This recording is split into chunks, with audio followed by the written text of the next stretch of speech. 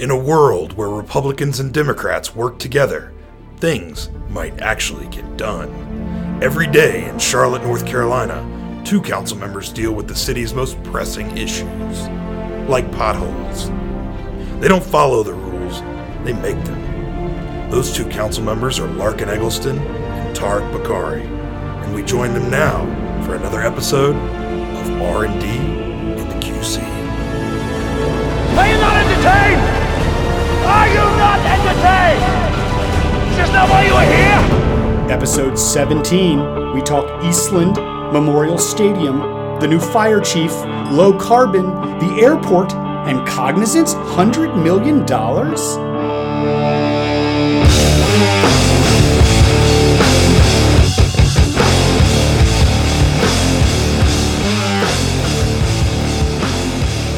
Welcome to R&D in the QC, episode 17, and we're recording on a Tuesday today, a little out of our normal order. As we mentioned last week, we didn't have a normal meeting scheduled of council for this Monday, for last night, and so we didn't record one last night. We'll talk about what we did yesterday a little later, but we did decide we were going to have a special episode this week because a lot has happened in the last 7 days, and we wanted to catch you up to speed and not have too much on our plate to try to unpack for next week. So let's just pull up the calendar and randomly look at what we've been doing since we last week. Since we last met. I'm going to jump randomly around to Thursday the 26th. We had a special little event there, didn't we? Well, we actually had 2 because you and I got to help cut the ribbon at Shake Shack that day. Oh, was that? Oh, that's right. Okay, so we cut the ribbon at Shake Shack, which was absolutely incredible. However, I went back and stood in the line over the weekend. The burger was incredible. Cutting the ribbon was, that was whatever. Not that incredible. Yeah, but then that burger, yours a double, mine a single, set us up. I'm a big boy. Set us up then for our first round of the city basketball tournament. Yes. Obviously, that's how all the pros really prepare. Yes, so we had a game at 4 p.m. The city council members, the newly elected young men on city council. Fab Five, some like to refer to them. Our team name is Fab Five. We signed up for, and I gather that this is unprecedented, we signed up for the city employee basketball tournament. And so Tarek and I, our pregame meal was a Shake Shack burger, fries for me, and we both had a milkshake. Salted caramel milkshake. Yes. Milkshake, bad idea. Yes. So we came in there. You should not get a milkshake before you play basketball. In the May Madness, we drew Charlotte Water, which... Shout out to Ms. Lee. Yeah, we beat them down so hard they sprung a leak. You know what I'm saying? You're really working that wearing that joke out. So we did. We won our first game, I think, 12-4. We got CMPD this Thursday. It's only a game 2-12, to be clear. We didn't. That's where they stop you. So we certainly could have scored more. Yeah. CMPD is going to be tough on Thursday. That's round 2. Yeah, we have my friend Demaine Duckett, who is a former NFL football player and a large human being. Do you guys want me to guard him? From the North Trine Division. Should I yes, take him? And then when he breaks you, we'll send someone else in. So if you want to come out, Methodist Homes Rec Center on Shamrock Drive, 3:15 this Thursday to see us probably lose to CMPD. Dominate. But we're going to try real hard. So that was on Thursday. That was a big day. Also on Thursday, between our milkshake and our basketball game, we had an economic development meeting. Oh, we did.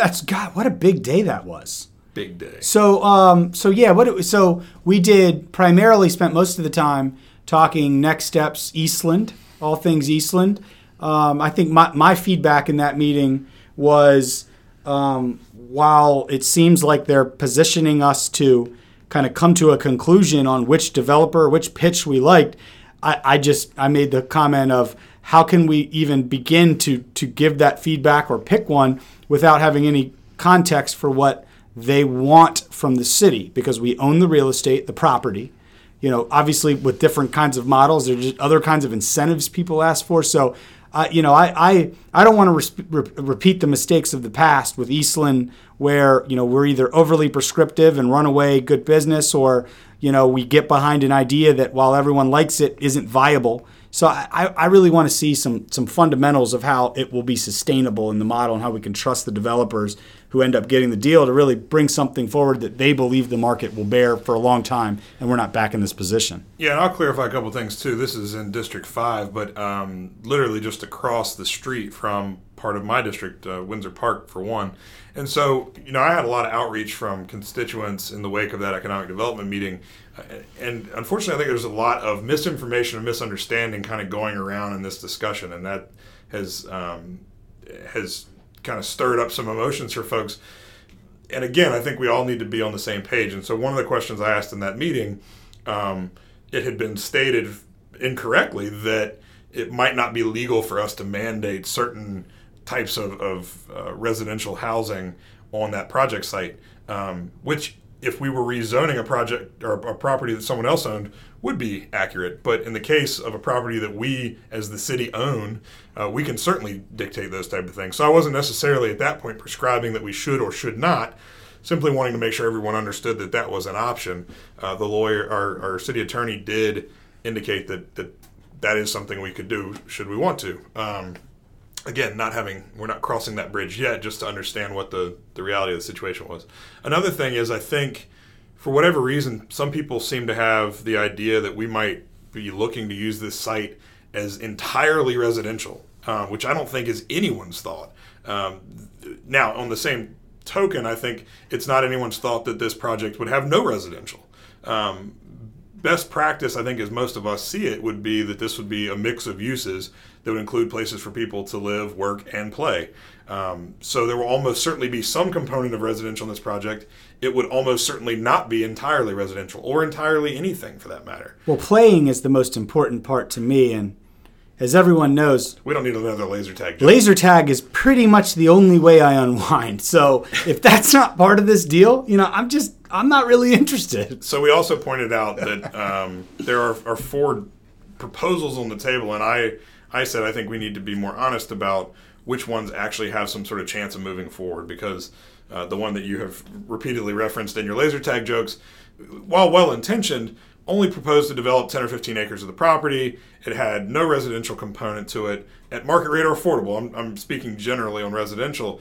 It really just wasn't a fully rounded out plan. And so for us to kind of keep acting like there's 4 proposals at the table when there's realistically probably 2 or 3 that have a chance of advancing, again, I think leads to some of the confusion and misunderstanding in the community and even just amongst ourselves. So we need to say, look, here are the 2 that actually could fulfill this.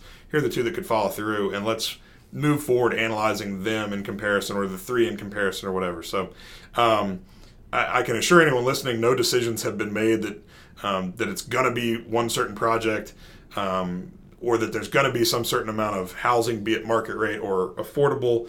And again, I think we want to make sure we're all having the same conversation, and that there's not misinformation out there that's causing people to have fears that in some cases might be unfounded. This will be a methodical process, and I think everyone will have plenty of opportunities to engage.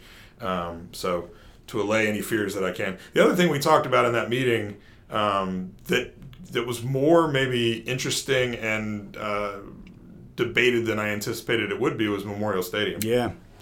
So that was one that the county has taken on the lion's share of funding the restoration of Memorial Stadium to get it back up to where it can be used by both the Hounds, our local lacrosse team, and the Independents, our local soccer team, and as well as something you and I have a passion around and have talked about a lot, things like music festivals, beer festivals, Battle of the Bands, high school football, college football, whatever it is. So we want to get that project or that property kind of back activated, and the county has come to us and asked for up to $3 million to fund a new field surface that would allow it to be used more days of the year. So I sat through that county commission discussion and vote, and everyone voted yes except for my buddy Commissioner Matthew Ridenour.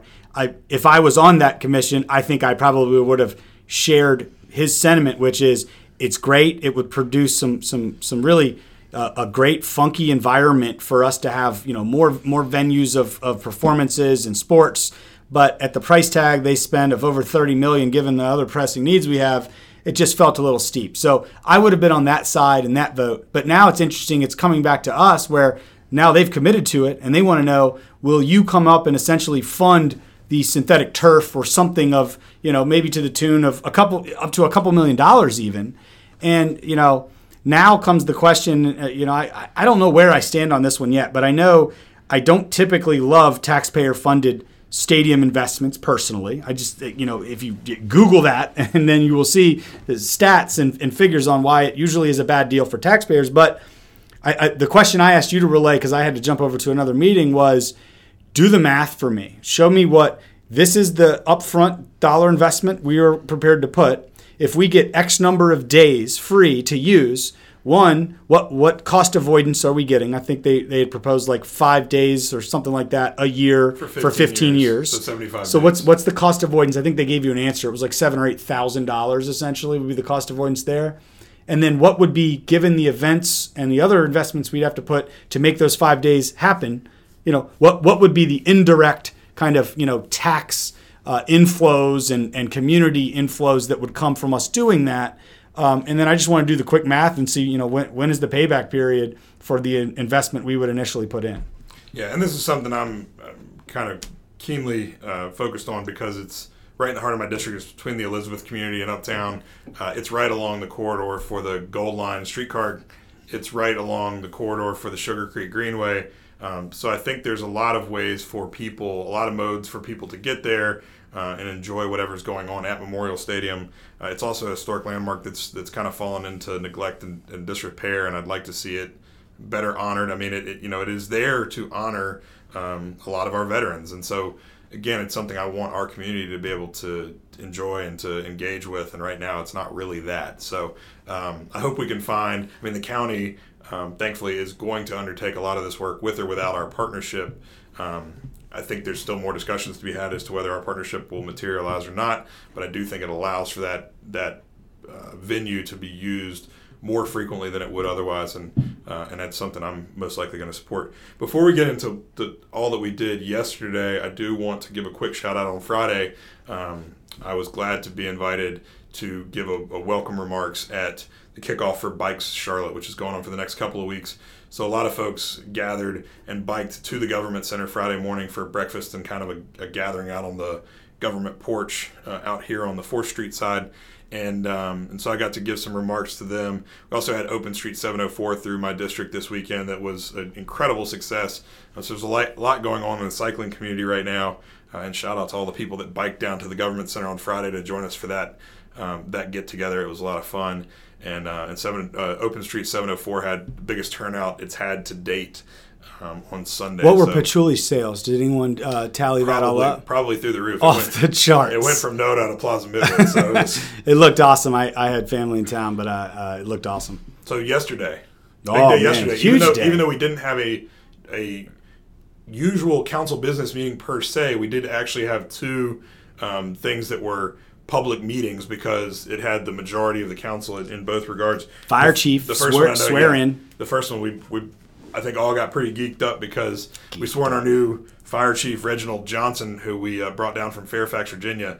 And as you and I and Braxton and a few others were staging back behind the meeting chamber, we got to listen to the pipes and drums band of the Charlotte Fire Department warming Not up. usually designed to be listened to indoors. Yeah. Particularly in a small I couldn't really room. hear anything. It was awesome, man. I loved it. I think Braxton looked like he was ready to run through a wall when they were done playing those songs. So it's always, that's one of the things that obviously we both have appreciation for our frontline defenders and fire and police, and but one of the really cool things about getting to engage with a lot of their traditions and ceremonies and things like that is there's a lot of there's a lot of tradition. There's a lot of really interesting and cool pomp and circumstance around it. And so, having that whole group coming out in kilts and playing the bagpipes and the drums and stuff is just something you don't get to see every day. So I really like the new chief's words. He started with, in that platform, an awareness, PSA essentially of,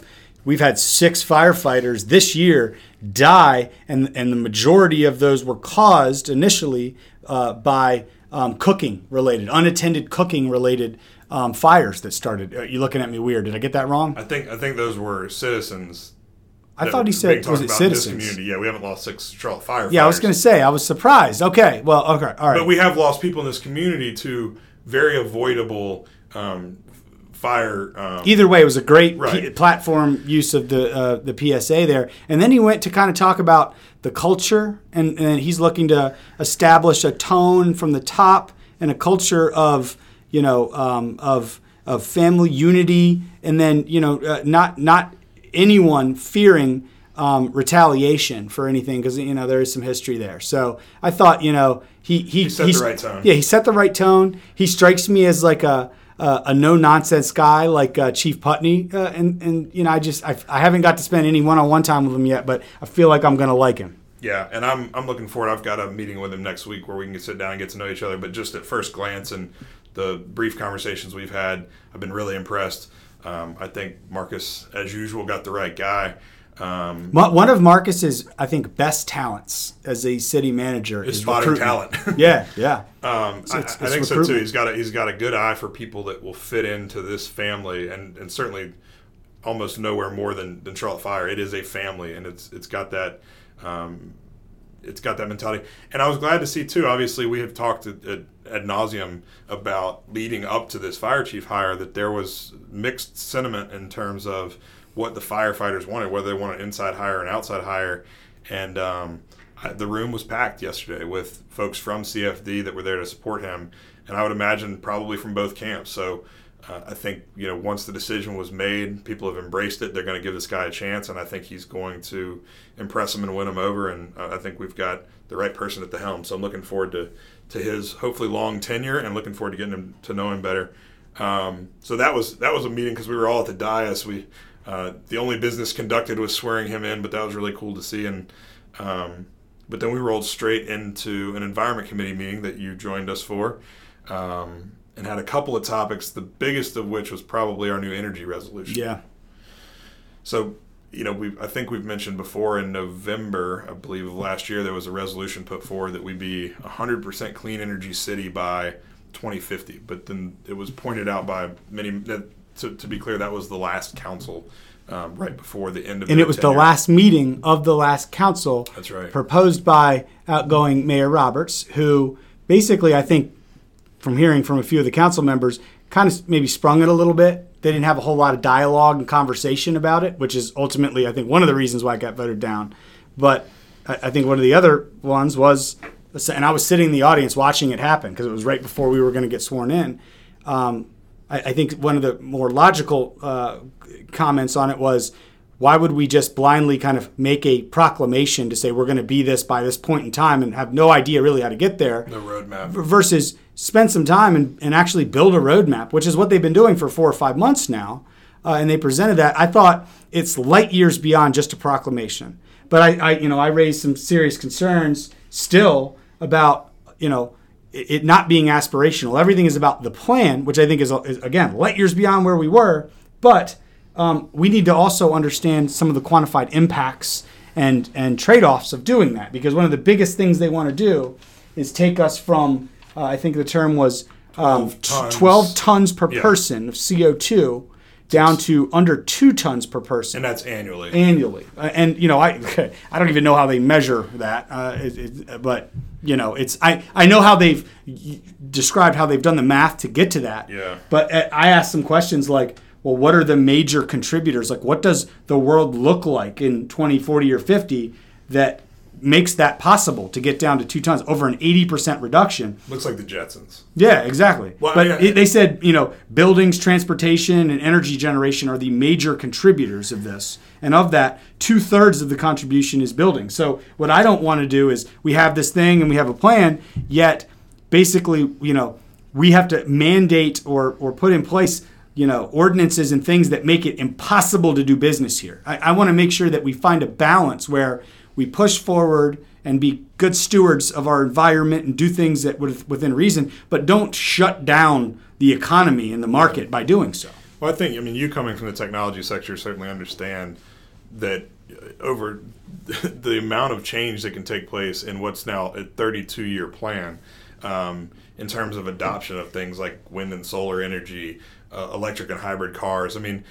All of that will hit a point probably where it becomes more cost effective and adoption will be incredibly rapid. So I think over 32 years it's achievable. And as a more relatable comparison. The goal that was put forward in November, if you're talking of using the comparison of crime, would have been to say in 30 some years we want there to be no crime, and you'd go, well, that of course that should be the aspiration, but that's not realistic. There's never going to be no crime. This new plan. Well, there can be, but it's if you've seen Minority Report, it's the pre-crime cognition unit of which I'm getting arrested while I think of it. Is that what we want?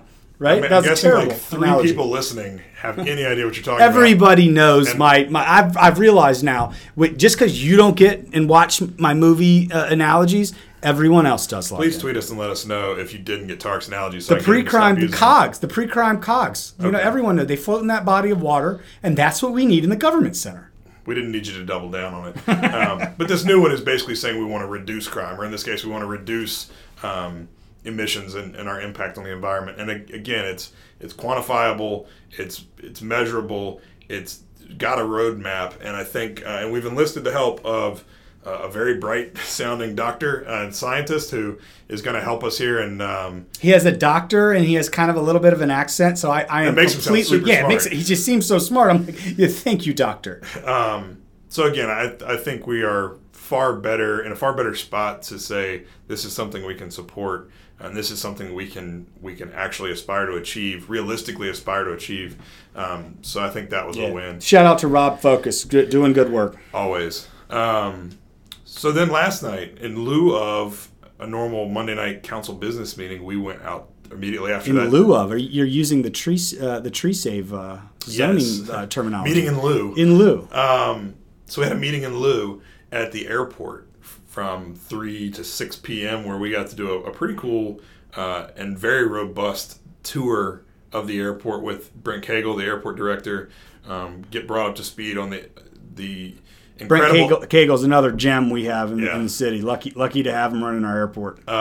We got to learn more about what an economic engine that airport really is, not only for Charlotte and Mecklenburg County, but for the region at large.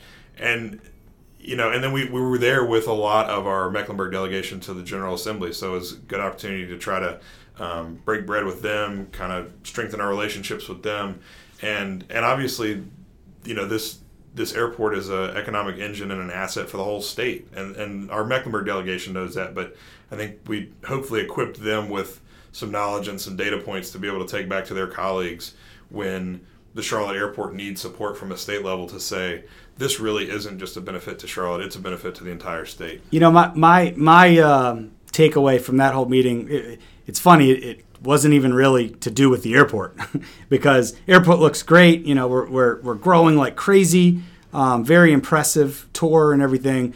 But I think my takeaway was while we have some individual relationships here and there from person to person between Charlotte City Council and our General Assembly delegation, we are still not to a natural kind of productive working point, given the history and the kind of the disruptive relationship that has existed back and forth. And pointing no blame or anything like that, but we need to look forward. And I had a sense of kind of like there were two groups kind of eyeing each other a little bit, and a lot of us are new and a lot of us don't have the history. Yeah, exactly. But I just, one of the things I campaigned on, and I know several others did, was we need to heal our relationship to a point and work productively with our delegation in the General Assembly. And this was my first opportunity to see all of us, or a lot of us from both sides, in one room. And it's just it didn't feel like natural, like everyone getting together, like let's tackle it. It still was kind of like there's history here. I mean, I also think through different circumstances, have had the opportunity to at least have some relationship with pretty much everybody. I mean, I've met or have some relationship with everybody in our Mecklenburg delegation, House and Senate, Republican and Democrat. Obviously, some I know far better than others, but I did notice that there were, particularly amongst the some of our other newer council members, there were people who were meeting for the first time, and so I do think there's value in that. And I saw people exchanging business cards, and so you can't. I mean, you can't really work with someone until you know them, and you can't know them until you spend time with them. And so I think that while yesterday we didn't all skip out of there holding hands, I do think that those kind of gatherings are beneficial, because if it is just an exchange of business cards and a handshake and a, hey, I'd love to get together and have coffee sometime, that's how you start to build a relationship. And a lot of that, as is the case in business, is the case in politics. It's just FaceTime. It's time spent. You have to build trust with people. That can't be done quickly. And so I think the more we can find opportunities to get together, to break bread together, to talk about issues that impact us as a city and the state as a whole, I think that trust will be built. And I think, to your point, there have been some rocky times over the past few years between the city and the state.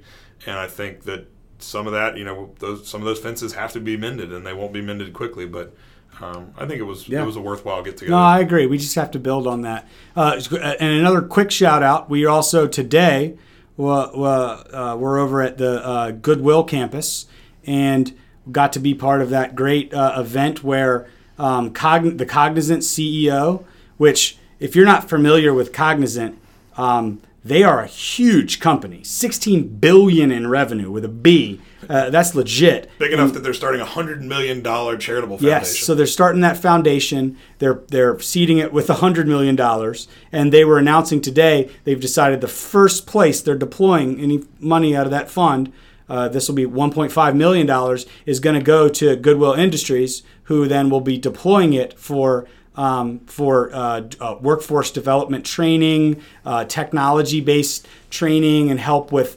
curriculum and testing and certification. So the first check today, I think, was $150,000. There might be more coming. No, it's $1.5 million, man. Well, look, let's agree to disagree. There was a 1 and a 5 and some zeros. There were. Either way, it's a lot of money going to a great organization that will use it well. And you were going to mention, I know, one of the special guests that was there. Yeah, Senator Tillis was there. If you don't know Tom Tillis, super strong guy, very smart. He was up there with the CEO and the head of Larkin? Word. Goodwill Industries. Goodwill, thank you. Yes. Piedmont. Yep. Well done. And they gave a nice little speech.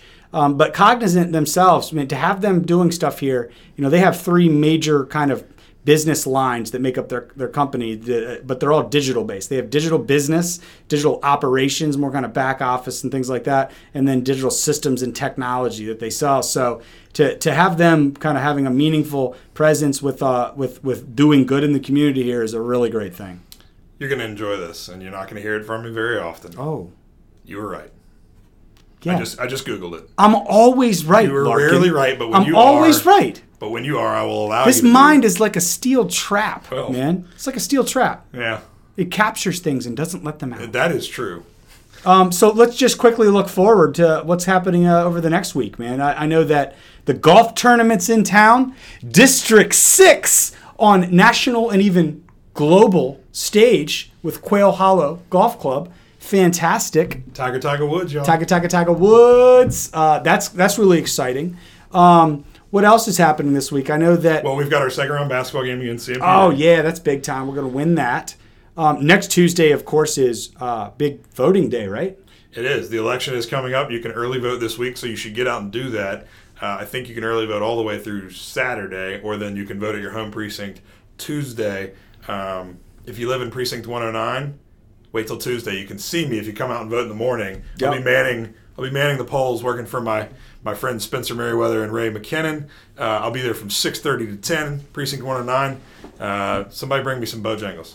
Done. And then... But we'll actually talk to everybody before then, depending on when they listen, because we'll have an episode the night bore the election. Yep. And also on Thursday, if you live around my district, this is Tark, not Larkin, at 6:30 at Myers Park United Methodist, there's a community meeting on a rezoning they're going after to expand and do some really cool stuff. I'm going to swing by there. And then at 7 at Sharon Presbyterian, 5201 Sharon Road, there is an airport noise public meeting hosted by some of my constituents and others who have really taken up an issue with some of the airport noise challenges that we'll drill into later. So one last shout out for this week. Really cool event that's coming up on Thursday is the Mayor's International Community Awards that'll be held Thursday, May 3rd, 6 p.m. at the Booth Playhouse. That's put on by the Office of International Relations and the Charlotte International Cabinet, a group that I was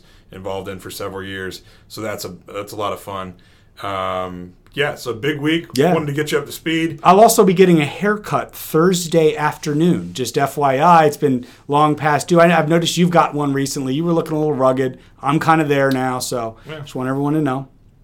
I think we've now officially run out of things. No, I'm just looking at the calendar. There's a lot of things I want to kind of talk about. No one cares right now. about your haircut. So now that's my cue to thank everybody for joining us. Make sure you tell your friends about R&D and the QC. Make sure you rate us, you subscribe to us, you follow us, whether it's iTunes, Spotify, whatever it is. Our listeners are the most informed, local, politic-minded people in the world. Locally. Okay. For Charlotte. You heard North it here. Carolina. You guys are smart. And we hope that we can contribute to that. So we hope to hear from you. We hope to be back with you next Monday. And thank you for listening. Episode 17. We out. In the books.